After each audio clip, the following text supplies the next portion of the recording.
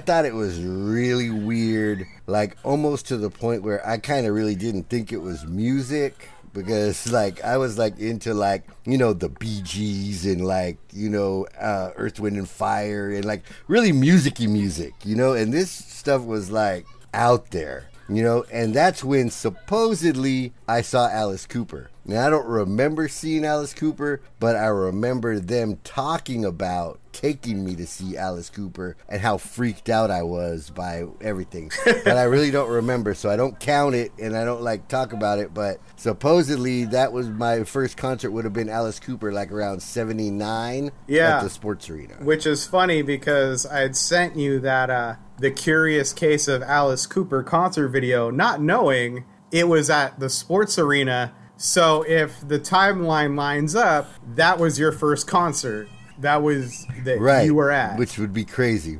So I accidentally go like, here's the video of the Alice Cooper concert you supposedly went to. So, but my whole thing with that too is once I kind of knew who he was after Wayne's World and stuff like that, that's what my mom mentioned. Oh yeah, your dad drugged me to go see Alice Cooper on our honeymoon when we, you know, they got married in Vegas in August of 1977. So in 1 week, that was the same week that Elvis died. So they were there when all the lights were turned off in Vegas, and then they went and saw Alice Cooper, which then I did with the magic of the internet. You can look up anything now. Alice did 2 shows at the Aladdin Casino in Vegas in August of 77. So they were at one of those. So it was kind of cool checking that out. I didn't look at the set list really, but I thought that was a kind of a neat thing to be able to look at and be like, oh, my parents went to this. My mom was like, my parents got married young. So like my mom was 19, my dad was 22, and they went and saw Alice Cooper. Right. Not my mom's thing though. She was into like Neil Diamond and shit like that. But she was being a good sport for my dad's sake because he was like, hell yeah, this will be rad, because he liked Alice Cooper in high school. Yeah. So. Yeah, and you know, the thing about that shit is like when you see like Alice Cooper's high school pictures and shit like that, it's almost like Dio's high school pictures, and they're like in black and white, and they're wearing suits and shit, and you know, it's like it was really a long time ago. And so it kind of gives you like a better gauge of how shocking that shit must have been in those days. Oh, to see somebody doing that shit. You got some dude that was like, he came up in the 50s and shit like that, where, you know, you had like sock hops and teeny bopper shit, and then he's like going through the flower power 60s, and then all of a sudden he's up there decapitating shit on stage and has dead babies and was just really pushing the envelope. Like, he's like the OG of shock rock. Totally. Like, that's the thing is, but yeah, no, that's the thing. Like, I'm actually a fan. I'm not as big of a fan as I used to be, but I did go through this period in high school. That's the thing. Like, I was always like kind of weird when it came to my friends, like as far as music taste is concerned, because while I did eventually get into like stuff like Metallica and Megadeth and all that, when I first started high school, I was mostly into like classic rock. So I listened to Queen all the time, and so I wasn't listening to a lot of like music of the era. And then I had gotten into Black Sabbath a little bit and Deep Purple. So all my friends were like all listening to alt rock until like I started hanging out with the metal kids. But during that time period, they're all listening to like alt rock, and I'm listening to Deep Purple and Queen. So they're like, oh, you're kind of weird. And a friend of mine happened to like, I think his mom got it for him, not knowing what he's into, got him like the Best of Alice Cooper CD. So he just pawned it off on me for like as a birthday present. He's like, here you go. Maybe you'll dig this. And I ended up digging it. And the thing was, that Best of CD, it was the best of the Alice Cooper band. So it was all the shit up until 75 for the most part. So I really dug on that.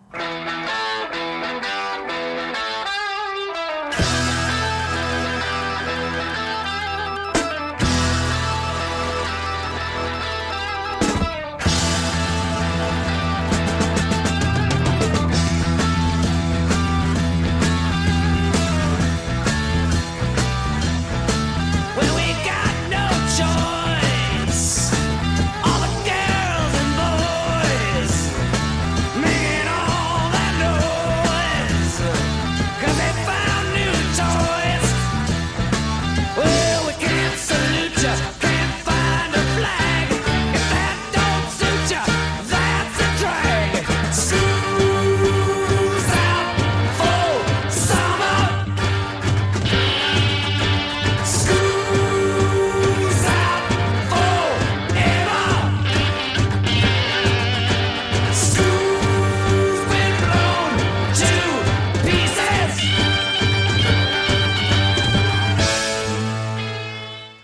And I think the Alice Cooper band itself was a pretty tight band. Once they started actually playing what could be considered music, because I don't know how far you got into the first album, but that shit was fucking weird. And it's like you said, it was like Right. It was like if somebody was trying to play the Beatles but shitty.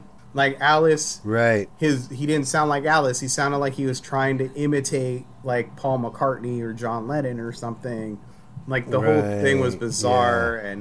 But like you said, they started out in the 60s. Like Alice was opening for the Doors. Like, and for some reason in your head, they seem farther apart than that.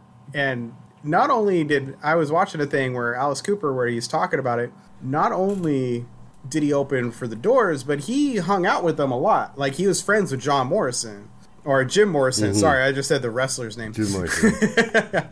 But because, John Morrison looks like Jim Morrison, so they came up with that wrestler persona for him. But Jim Morrison, he hung out with them. Like, Alice apparently he helped contribute a line to Roadhouse Blues.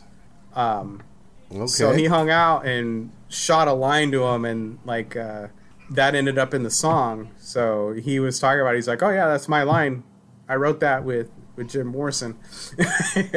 So wow, yeah, that's a trip. Yeah, so it's a trippy thing. There's a couple of things that struck me about Alice watching the docs that I've been watching the last couple of days. One of them is that he was an ugly kid, man. Like rock and roll was going to be his only chance to get some pussy, or it was going to be a bleak for that motherfucker, because he looked weird, skinny with a fucking weird Salvador Dali mustache and shit. It was like, I don't know what. He looked 40 when he was like 25. Right? Yeah, so that thing struck me. And then another thing was that God always comes up in his life. Like, when he was young, he was straight because he was a church kid and his dad was a preacher and whatever. And then he comes back to it like a couple of different times when he needs, help, I guess. And so that one struck me too, that it's God is a constant thing in his life, which I would never have known that. Yeah. It's not something you would have guessed from his entire stage persona. Right. He's for sure not. Dude, he's, and what's interesting is his dad was always super supportive of him. Like like when people in their church were like all like when Alice was at his biggest, and people were just like all upset about it, and they wanted him to condemn his son.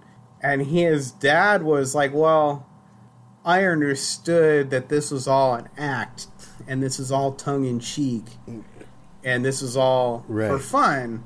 Like, he's not a Satanist, he's not this and that. He came up with this interesting persona and put on a stage show. Mm-hmm. And so his dad was always supportive. And the thing is, Alice would say, though, that his dad, despite being like the super conservative, like, preacher, his dad was super into rock and roll.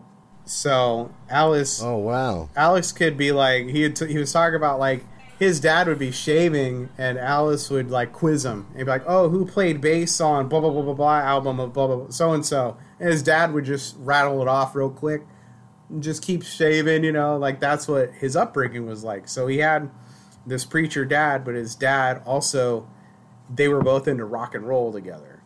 So right, and that's cool. So basically he meets this dude, Dennis Dunaway, at school. They become homies. They're kind of like nerds or whatever. And they decide to kind of like do a talent show thing where they're going to do a Beatles parody or whatever. Yeah. They don't really know how to play. Whatever, they figure it out. But basically the band is born out of a novelty. Yeah, which makes sense, being what they would become. It makes sense that happened. But That's one of my. I think Alice Cooper hit at like a trifecta of pet peeves for me because, one, I don't like novelty. I don't like mixed genres of things. You know, I don't want any comedy in my horror or horror in my porn or any. You know, I like everything to be like, and it's nice where it's supposed to be. So that was another thing. And then the Alice androgyny thing was another thing that I guess I was way too macho for at that time. Yeah. It was like, I didn't like anything that was like that. You know, so I think really I didn't get, I probably didn't give him a proper chance. Yeah. But if I did like any part of it, it definitely would have been the original band.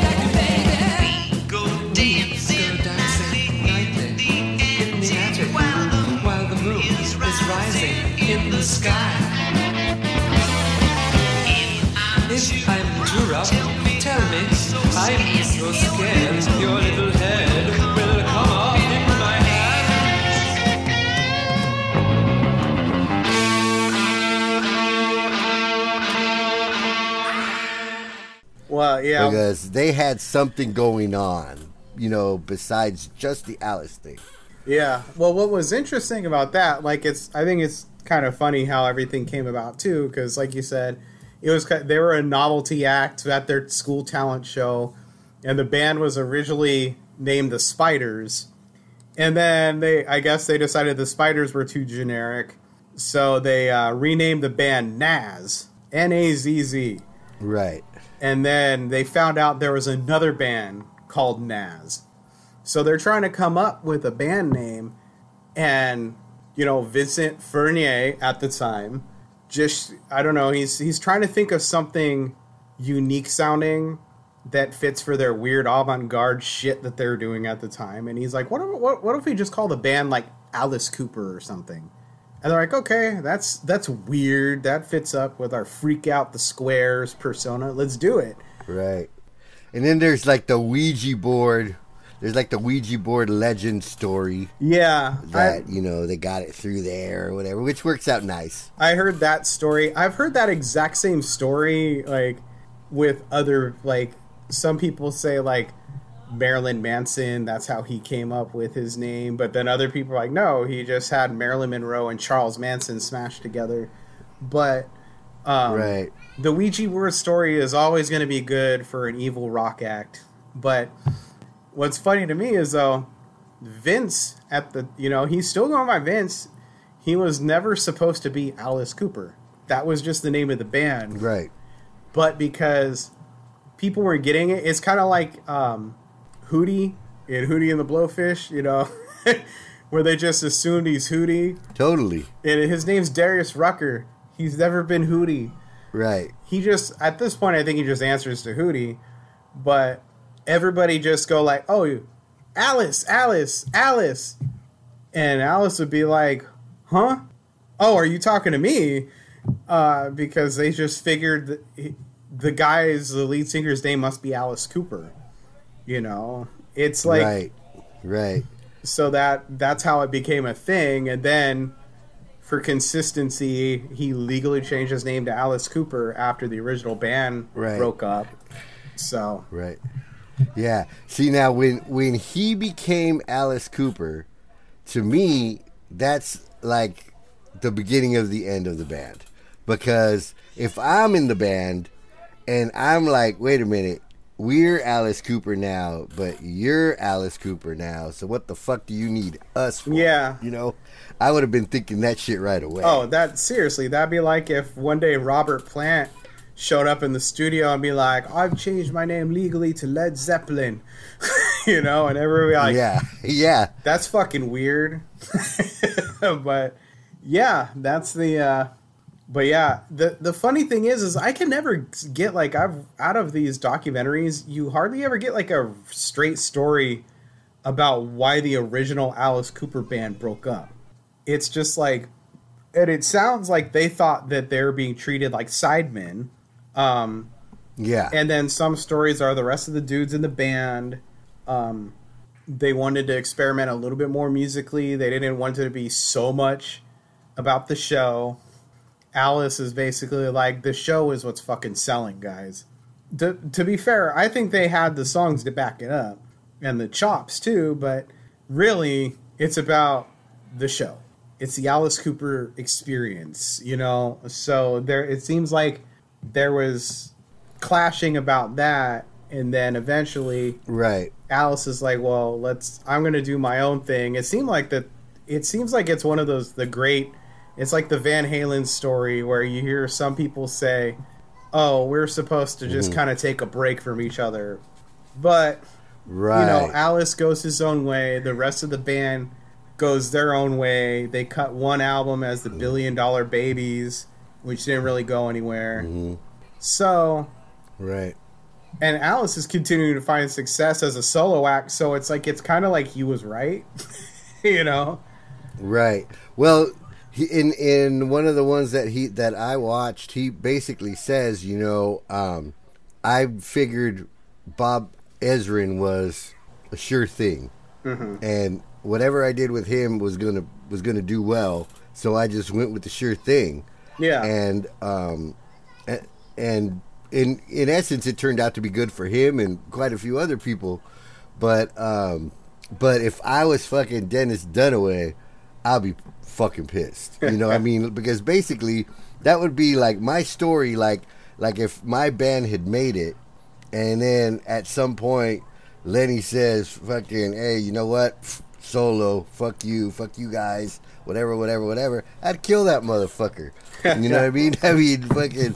So, and at some point, I think, like in the one of the docs that I saw, it was like Dennis says he got in a car, and then they said, "Oh, you got to get out. This is Alice's car." Huh. And basically, you guys have that car, and this is Alice's car, or whatever. And so he goes, "Yeah, I better get out of this car." Because if that motherfucker gets in this car, I'm going to stab that motherfucker. You know? So he was like, yeah, he wasn't fucking... I guess he got over it because they worked together over the years. Yeah, and at the end of the day, I would say like you said, they worked together down the road, and the original Alice Cooper band is in the Rock and Roll Hall of Fame. You know, that's who got inducted. It was Alice Cooper and the original band. So they got their due. Right, which is cool. Which I think was a smart move, because that's one of those inductions where you gotta be like, okay, if we induct Alice Cooper, who do we induct? Do we induct just the dude? Mm-hmm. No, we gotta induct the Alice Cooper band. And then it's like, all right, we gotta leave it at that, because if you start inducting every fucker that's played with them, no, that's too many. I don't think we need the buff guitarist in the Rock and Roll Hall of Fame.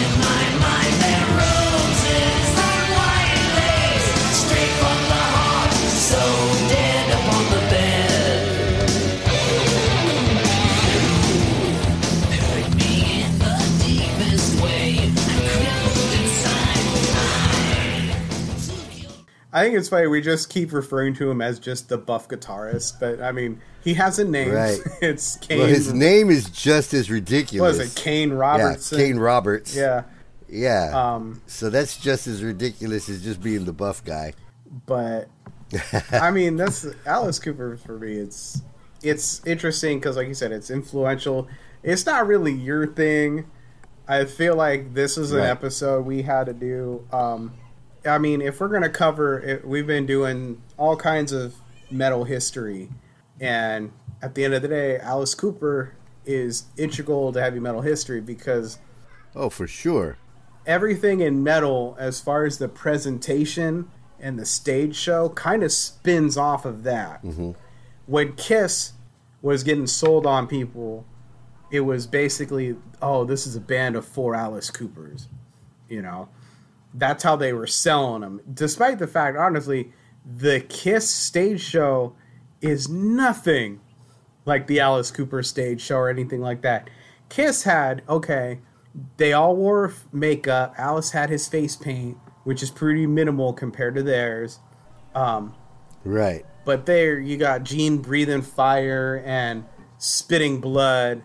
But other than that, it's crazy costumes and big pyrotechnics and shit. Whereas an Alice Cooper show was fucking dancers and a giant spider coming out and attacking him. And then they're going to simulate him going up. He goes up to a guillotine and it cuts his head off and all that kind of shit. So sometimes there's a noose. Yeah. It's like you said before, it's hard rock vaudeville, which did not. Right. That wasn't your thing. No. But you know what? Today I watched Alice Cooper 2017 at Wacken. And I dug it because it's updated, right? Mm-hmm. He's got 3 guitar players in that band. He's got Ryan Roxy. He's like kind of a rock and roll guy. He's played with Slash and Gilby Clarke and those kind of guys. And then he's got Tommy Hendrickson, who originally came from Warlock with Doro Pesch. Mm-hmm. And then he left that band, so he's more of a metal guy. But in this band, he kind of plays more rock style. And then he's got Nita Strauss, who's the metal girl. Yeah. And she brings the metal sound. So they sound more metal now than they ever have before. Oh, for sure.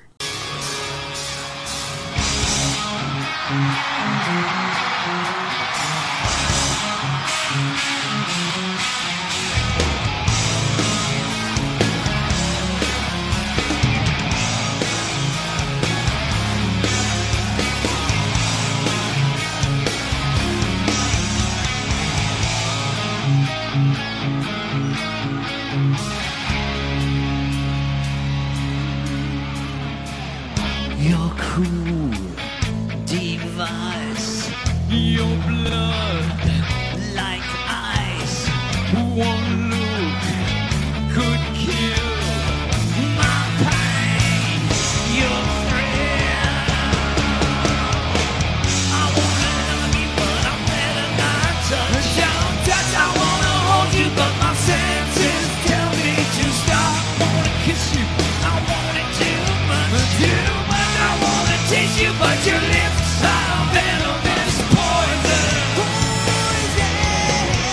Your poison running through my veins. She's poison.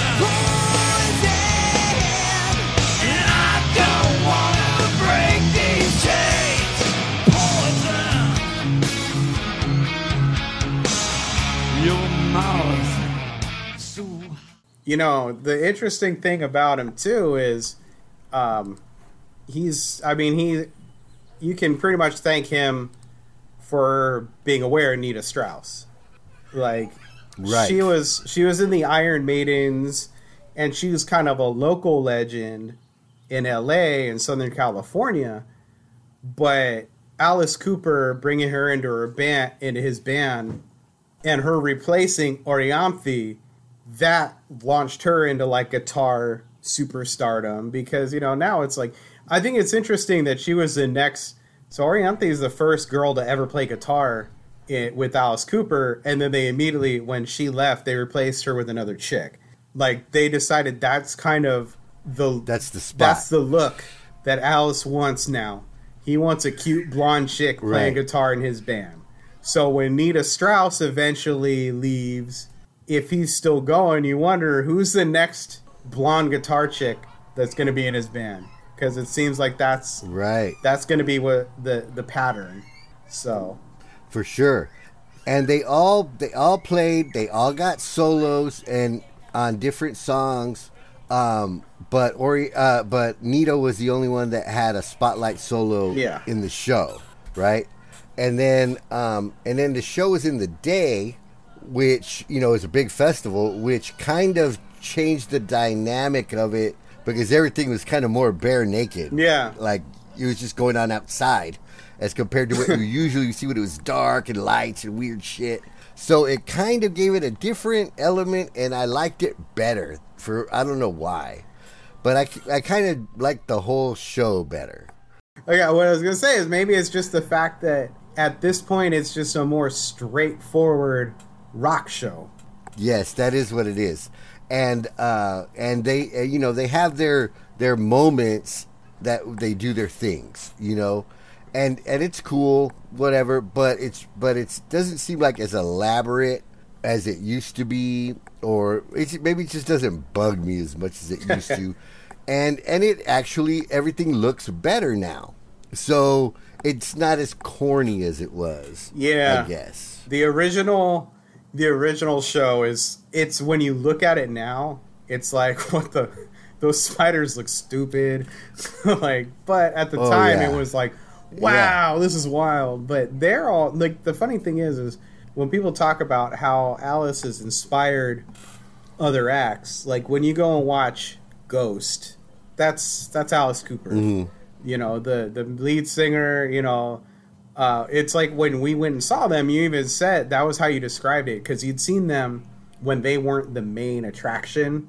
So you're like, oh, I guess this is it. But when you saw it, when it's an evening with Ghost, you go, oh, you know, at the time the singer's character was Cardinal Copia. Now he's Papa Emeritus the Fourth. You know, he got in their canon. He got made the new Pope of the Satanic Church. But either way, he's basically their Alice Cooper. It's all about him and his interaction with the audience and that. So that's a very Alice Cooper thing. Kiss, not so much. I'd say the group that took the most from Alice Cooper and then turned it up a million times is GWAR with their stage show. Oh yeah. So. Right. And then you know, Marilyn Manson. Mm-hmm. Obviously inspired, you know, Wasp, a lot of people, but you know, a lot of dudes that I didn't know were is like the Sex Pistols and the Ramones were into Alice Cooper, and kind of like stole like a couple of chord structures from like 18 and School's Out, and you know. Because those kind of songs, I mean, the songs that really made them when they were young, they were really simple and would lend themselves to punk really well. You know, the just 3 or 4 chords. There's like a proto-punk band that I kind of come across because I'd seen Guns N' Roses cover a song of theirs before, but they're called Rocket from the Tombs, which later there's a San Diego band, Rocket from the Crypt, kind of ripped off their name because they're inspired by them. But they're proto-punk, and they have a song so cold that it's basically the riff from 18. And they even admitted that they got inspired by, you know, Alice Cooper, and kind of, you know, they slowed it down, but it's a very similar chord structure and riff. So yeah, there's that punkiness to it. Yeah. So yeah, a lot of people dug Alice Cooper, and one thing that really never crossed my mind was that chicks dug him. You know, because I always thought, well, that's an ugly motherfucker. He ain't never gonna get. But like in the movie that the documentary and the behind the music or whatever, there was chicks like throwing themselves at this dude, and because that's how big of a star he was. And again, it's something that you don't really realize if you weren't there. Yeah, you know? You kind of have to be there a little bit for some of that. I wanted to talk a little bit too how you can kind of divide Alice's career into maybe 3 or 4 acts in a way, where the original act, not counting when they're like weird avant-garde Beatles shit with, you know, when Frank Zappa signed them to his label. Frank Zappa. Yeah, I still think that's kind of a funny story though, that he left his brother in charge when they're recording their first record, and all he did was record like their warm-ups, and it was all done in one afternoon, and it fucking sounds like it. But right. You have the Alice Cooper band, which it's pretty straight ahead hard rock. You got that going for you, and there's the show. Alice, then you have the initial solo Alice, and when you listen to the music, it sounds like hard rock musical theater now. It doesn't have the same just straight ahead rock sound that the original band did. It's a lot more out there, and yeah, it's not like genuine. And every album feels like a concept album. And then he takes that whole concept on the road. So when he's doing the Alice Cooper show and he's touring for an album, this whole stage show is like a concept show. There's kind of a storyline to it. Right. And like you said, it's like vaudeville at this point. So then after that, then he nearly kills himself drinking and gets super weird with it. I don't know if you eventually tried to listen to that Dada album. Enough's enough. This year's been really rough. Hey, Dad, what'd you do with Mother? Hey, Dad, why'd you hide your brother? I just wanna tell you that I'm really feeling bad. I tell you, enough's enough. Because it's fucking weird. Yeah. And you know, the thing that pisses me off about it, well, first let me go back a little bit, because there's a couple of things that in what you were talking about that I wanted to touch on.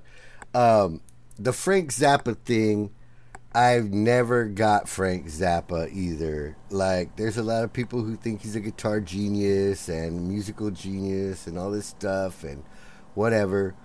And I've been real high too. But I don't get it. Like, I really don't get it. And so, but I understand why the first album came out like that, because it's associated with him. Yeah. Right? And then another thing that made me laugh was that they originally met Frank Zappa through this chick band that lived in Frank Zappa's basement of some condo that was he it had the or something. GTOs? The GTOs. And the thing that struck me about them was that one of them is Pamela DeBar, which is spelled like Des Bars. Uh-huh.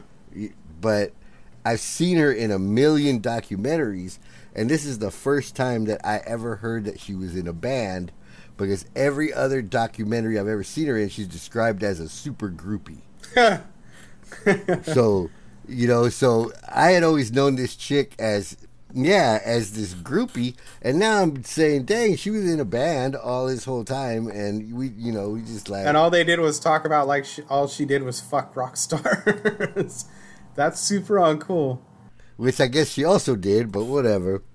Anyway, so I googled her, and first thing you have pictures of her with Jimmy Page, with super groupie Pamela DeBar.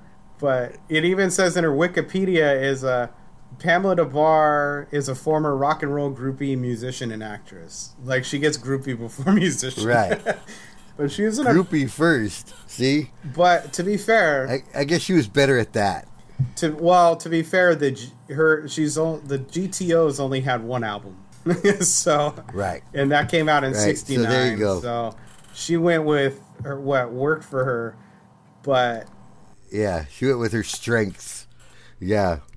But yeah, so that album didn't surprise me that it was weird.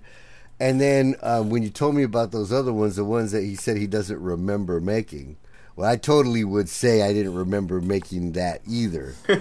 but the thing that pisses me off about it, as also a drunk, reformed drunk or whatever, is that it doesn't have any of the. If you're blackout drunk, then this thing should have like some anger and some rage and some inappropriate outbursts or some kind of shit that you associate with drunk behavior. That would have been better, I think. yeah, Because I don't know what that is. it's fucking weird. Yeah, it's weird. It's funny going back to the Pamela DeBar thing just a little bit more. It's just you just think about the fact that the '70s, man, that was a weird time, dude. Like, there were famous groupies. That's like not a thing anymore. Right. Like, there's not like No. chicks don't get famous just for being groupies, but there's like a bunch of them. Like, there were like all these Yeah. groupies that were like people knew who they were almost as much as the rock stars sometimes. Like this chick, They'd write songs about him and shit. yeah, this chick Yeah, and Plaster Caster. yeah, and shit Plaster like that. Caster, the fucking chick that would make casts of everybody's dicks, and that like 15-year-old Yeah. girl, that chick that was like 15 that got passed around like Led Zeppelin and Right. the Stones and shit like that. Like, Yeah. it's just that's such a Yeah, those dudes got to pass on that shit in those days. yeah. You can't just kidnap a 15-year-old as a sex slave and get away with that anymore. You can't kidnap an adult and get away with that as it is. But that was just the thing, and it's funny because people talk about that with when R. Kelly comes up, and they're like, "Well, how come nobody shreds like Led Zeppelin and the Stones and Elvis and all these like white rock stars that were all over there messing around with underage girls?" And honestly, that's like, that doesn't make what R. Kelly did okay, but it is No. but it's a valid question as to why we don't take to task white rock stars that were doing the same things. Right. But let's not make this the racial podcast again. Yeah. Well, a lot of shit back then was basically like you had to play ball because like for example, I tell Lonnie about Babe Ruth. I go, Babe Ruth used to fucking be a fucking scoundrel, right? All the shit that he would do, like on the road or whatever.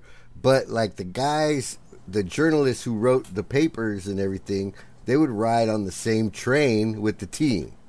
So if you wanted to be cool with the team and allowed on the fucking train and fucking party and maybe even get some leftover chicks or Yeah. who knows, then you had to be cool about it. You couldn't be talking all kinds of shit, And the same thing with these dudes with bands. Yeah. Now they figured out that one scandal story is bigger than fucking 5 years of covering a band. Yeah. If you want to do it that way, that's what's up now. And so, yeah, now nobody will keep nothing to themselves. Yeah.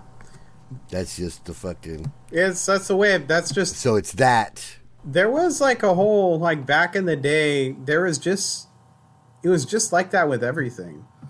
Like, Right. nobody really reported on what Babe Ruth did back in his day.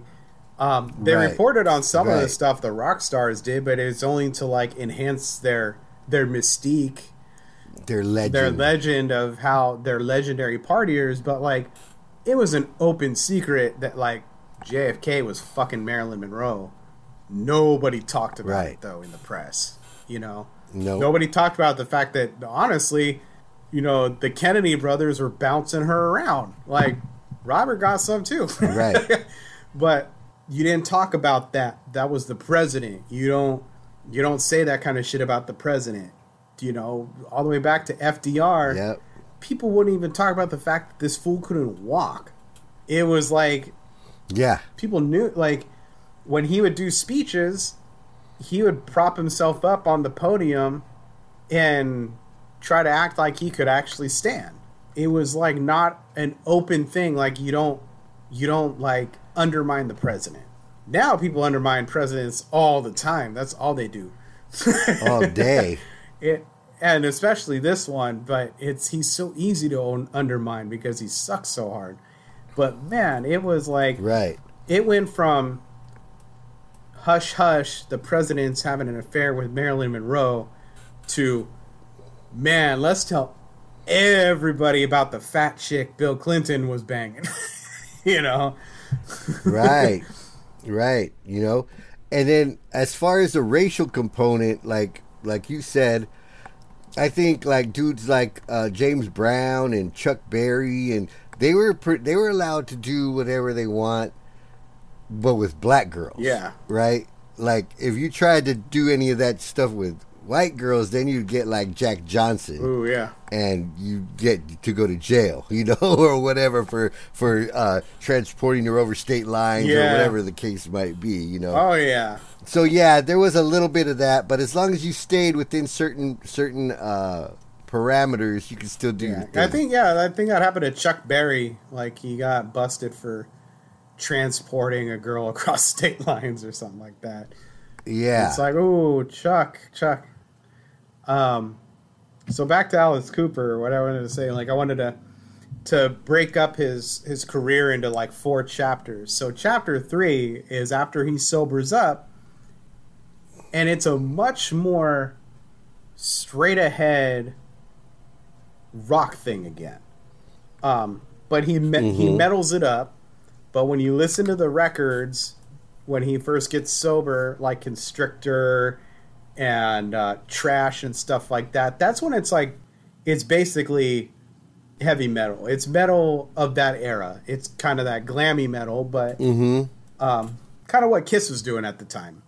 But he has a renaissance to his career because of that, and it's, you know, and part of that is he started writing songs with that Kane Roberts dude. So buff guitarists kind of helped resurrect the Alice Cooper experience. But you know, those 2 albums he did with, you know, the dude, it's a trip when you realize Kip Winger is playing bass in the band and stuff like that. Yeah, that's so funny. I didn't expect that when I was looking over the personnel, but they're fun albums. They're good, fun pop metal. So, and then I'd say he's in his 4th phase of his career now, where it's the Alice Cooper All-Star Band, which is what you enjoy, where he's got like the best dudes he can get to play the songs the best they may have ever sounded live. And for sure. And that's what, and he's got 1 million hits now. So now when he's playing Wacken, it's playing the hits. Yeah. That's why it's not so much the Alice Cooper show, because it's like it's a really good band playing all his hits. And he's, for his age and everything else, he looks great. He sounds great. So, I mean, you got to tip your hat to the dude at that point. But, oh, yeah, for sure. You know, I tip my hat to him for several reasons. Number one, he beat 2 addictions. Yeah. Right? That's rough going. Yeah. You know, I mean, it really is. And so he did that. He got through it. And now, you know, he's like you said, he's putting together the best bands he can put together. You know, they're killing it. And according to what I saw in that Hired Gun documentary, which really explores the highs and lows of being a hired gun, Alice is like the best dude to work for. Oh, yeah. You know, he pays you good. You know, you get good accommodations. You know, when it's time for you to take off, he encourages you and helps you out if he can. You know, so he's that dude to really to be in his band if you can, man. Because number one, he's gonna treat you right, and number two, the whole world's gonna know that you're one of the best dudes going right now. And that's, I wanted to say, for talking about in Wacken, because you're watching that 2017 one with Nita Strauss, and it's all during the day. Mm-hmm. I think I sent you the video because of him playing Wacken in like 2013 with Orianthi in the band. Right. And that one was cool because he must have been like close to the headliner of that night or something, but it starts during the day and gets dark during the show, because this is an hour and a half set he plays, and he keeps his energy up for an hour and a half at his age, and he's keeping up with these young ass, musicians, and it sounds great. It's fucking awesome, and it's got a cool vibe when it gets dark, and that's, it's got a little more of the vibe, and it's kind of funny because that's when like the hits are being played. That's when he's like playing Schools Out and Poison and $1 Billion Babies and shit like that. Right. So it looks like a super fun experience. So yeah, and like you said, he has the energy. He keeps it up. He never sounded great, so he doesn't sound any worse. Yeah. He always fucking looked old, so he doesn't really look that much older. Yeah. It's pretty much he's clicking on all cylinders right now, I think. Yeah, for sure. So I'm sure you're Alice Coopered out after this past week or two. But so did you have any, I mean, you went through his discography a little bit. Did you have any standout albums of his that you took a listen to and went, you know what, I think I dig this, and got a new appreciation for? Or you know what, it was kind of more like just remembering certain songs, like Poison. I remember what was going on when that song came out, because it would have been in rotation with like Poison and like Motley Crue and those kind. So I remember that, and then I remember things that I like misremembered. Like I always thought it was "Be My Frankenstein," and I was like, why would he want somebody to be his Frankenstein? That's weird, So now I get what it is. Yeah, it still doesn't make as much sense, but the funny thing is that, like, it seems like he was able to just like reach for a hit like right when he needed one. Yeah.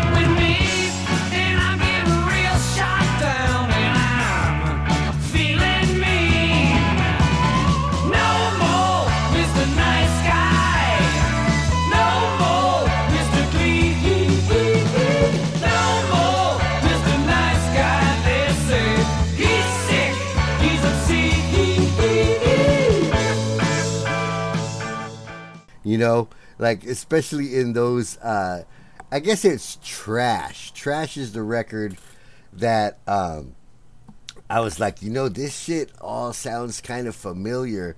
And it was funny because he wrote a lot of those songs with Desmond Child, wrote a lot of songs with Paul Stanley. So you hear a little like Kiss in there. The the Bon Jovi guys helped him write a song on Yeah. there. Joan Jett, and then Kane Roberts, who's the buff Yeah. guy, and who I did not know until yesterday can actually like sing. Yeah. He had a little minor hit back in the day. Yeah, he's got like some melodic shit, you know. So yeah, interesting. I didn't know any of that, but yeah, this album has Steven Tyler on it, John Bon Jovi, Kip Winger, Joe Perry, Steve Lukather, Joey Kramer, basically all of Aerosmith's on it, and Kane Roberts. Yeah, Yeah, so trip. And like 10 other dudes that I didn't mention. what's kind of Trash has a lot of people on it. What's funny to me is until I sat down, because I remember a while back going like, man, there's that buff dude that played guitar in Alice Cooper videos, and that seemed weird. Like I remember even seeing that when I was like a teenager and going like, who wants to see that? Like, I'm like, this seems like a weird image to put out. Like, it's like, here's this ripped, shirtless dude, like, playing guitar next to Alice Cooper. Right. And I'm like, I don't think you... I was like, Alice Cooper still seemed like it was aimed mainly towards dudes. So I was like, I don't know what the selling point of this guy is. And I thought, for the longest time, I thought it was just some dude they hired for the video. I thought it was like I thought it was like a male model. Like they had like because it seemed like there's another guy that looked kind of like, well, now that I realize that Kip Winger was playing bass in the video too, probably, I realized like his band seemed really pretty, you know? And it's like these pretty dudes and this ripped dude and then fucking Alice's gnarled ass out there. And, so I just thought it was a weird image, but then I like realized like, oh, that wasn't like a model or something. Like I thought they just like put like a black wig on like Fabio or some shit, like, but it was just like, no, that was like the legitimate guitarist for his band that would write music with him. So that was kind of a funny thing when I realized that a while back. But you know, it's funny because I actually saw that band, and they were at the Sports Arena. Motorhead opened, and it was weird because like our tickets were basically like in the back, but then as we got there, it was like most of the arena was shut down, and it was like they called it half arena, but it wasn't even half arena. So the stage was like maybe where like the 40-yard line would be if it was a football field, and then the rest of it was just the back of the arena, which is where we were. yeah, And Motorhead opened. Their set got cut short because they started late or whatever. Lemmy was pissed about it. oh, is that the one that you went deaf at?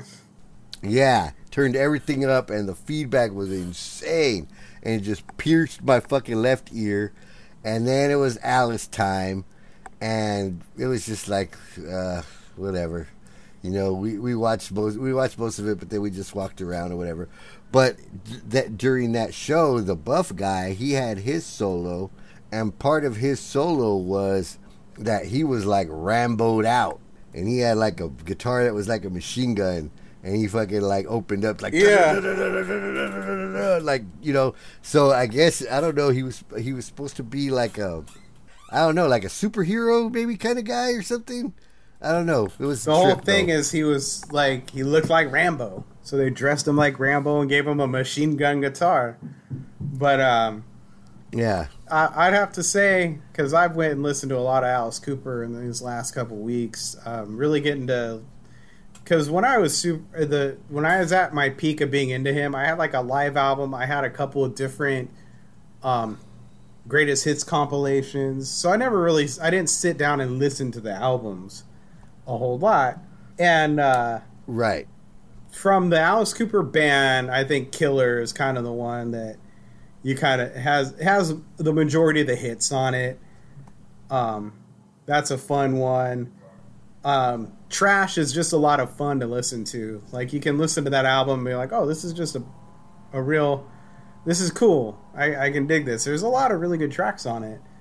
It's poppy, but it's fun. And I was listening to Raise Your Fist and Yell today, and there's some cool shit on it. And the last track though on it, Roses on White Lace, is almost a speed metal song out of nowhere. So that kind of tripped me out. Right. So he had those flashes of like real heaviness even in the 80s there. But right.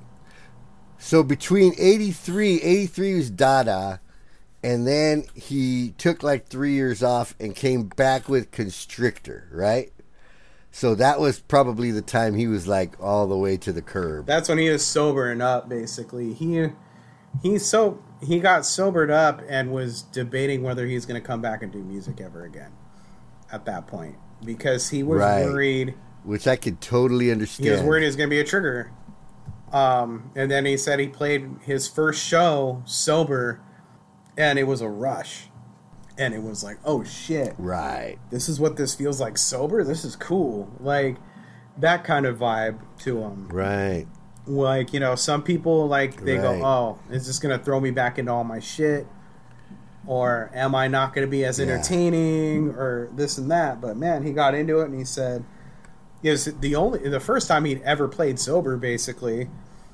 And the first time he had felt good on stage, and he couldn't remember. Right. So. Right.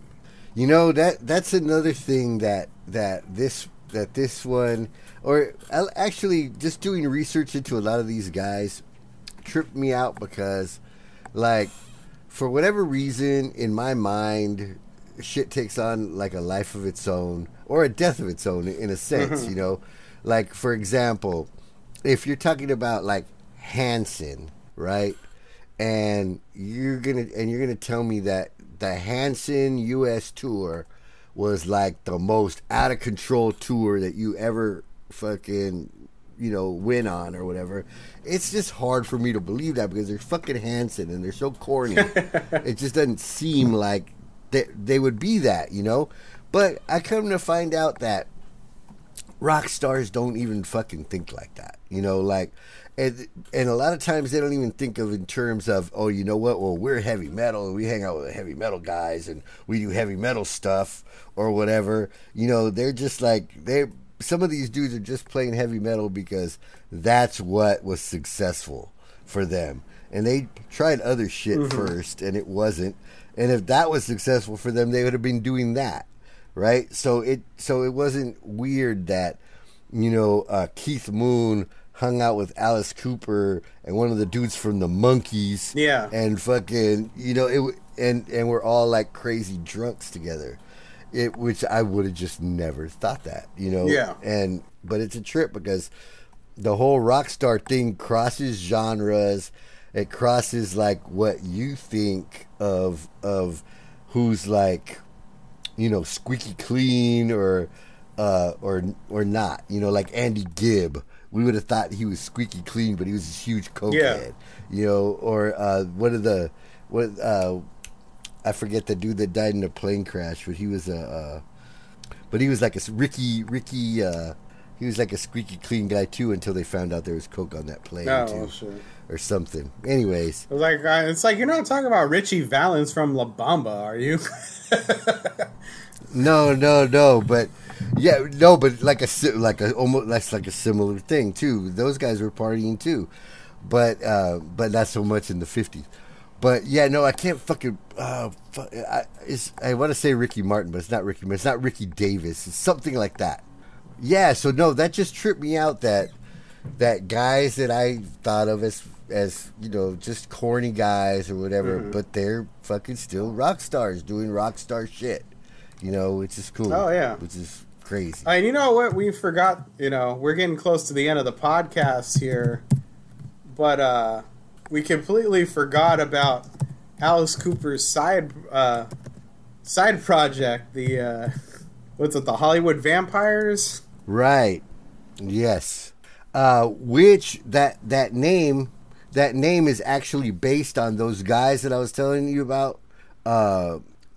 The Monkees guy and Keith Moon, and they used to hang out at the the Rainbow, and they had their own little private club in there or whatever. And it was those guys. And so now it's, who's it now? Yeah, because those guys, it was John Lennon, Ringo Starr, Keith Moon, Mickey Dolenz, and Alice Cooper all hung out together. And the group, its current members are Alice Cooper, Joe Perry, and Johnny Depp. Touring musicians is Tommy Hendrickson, Glenn Sobel, Chris Wise. But they've had like Duff McKagan, Brad Whitford, Matt Sorum, Bruce Witkin, Robert DeLeo. So it's like been all that. But yeah, it's named after his crew that he used to roll with in the 70s. Which, yeah, I imagine one of those shows is like an event, you know, if nothing else. Yeah. It would be probably fun to go to. But yeah, that's another thing you don't think of. So you don't think of Alice Cooper hanging out with John Lennon. Right. Yeah. Yeah, you wouldn't think that. Have you ever seen Johnny Depp play guitar? Oh, I'm sure I've seen the videos here and there, but... Nah, he's not bad. I've seen worse. Yeah. So, you know, he's all right. He's passable. Yeah, he seems like one of those dudes he's probably like the best guitarist in his high school, and then he became an actor. Yeah. Like that kind of thing. Right. So. But he always had one around. Yeah. So I think that's our episode. I think it's time to wrap it up. Nobody's doing anything, so we don't have anything to plug. No plugs, no concerts to go Nothing to do. Um, we survived the great riots. Yeah, we survived the riots. As far as that goes, I just saw Iron Maiden booked a gig in Madrid, June of next year, soccer stadium. Cool. So they're planning a year from now to have like a regular ass gig like you'd see on TV. I don't know about all that, you know. There's a couple of shows coming locally to Last in Line's coming in December. Actually, the Iron Maidens are playing the Brick by Brick, I believe, in June or July. It's already June. So I don't know about that. Yeah, I don't think I'll be going to that. Maybe by December. Yeah. I don't know. Maybe by December for a small gig. Yeah. Not a big one. Well, I think it's funny when you posted that Ticketmaster is doing get your tickets without paying any fees. And you're like, oh, good, when there's nothing to fucking go to. Right. Fuck you, Ticketmaster. Yeah. Yeah. Yeah, I think you put in that, a hashtag of like Live Nation is Ticketmaster, in case people didn't know. Yeah. Jeez. Yeah, no, and you know what? Somebody during this time has got to be figuring out how to like bypass that shit, you know, because you know what? Like, I remember I bought some Doug Stanhope tickets one time, and it was through a thing called Brown Paper Tickets. Yeah. And it was like $3 or $4 for the fees. And you know what? That's fine. You know, if so I don't have to go down there or whatever, I'll give you $5. You know, I'll give you $6. But I don't want to give you $35, man. You know, it's just fucking ridiculous it's to the point where it's like fucking, you know, we should be rioting about that, you know, fucking shit. But yeah, I hope that somebody can find a way to make themselves a few dollars and still not screw us. I think I want to say Shores, when his band was playing at the Ken Club a couple times, they went through the Brown Paper Ticket site to sell tickets to the Fiends shows.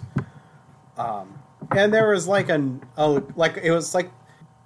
charge was like maybe $1 or $2 to process instead of trying to. You couldn't really buy the tickets at the door there.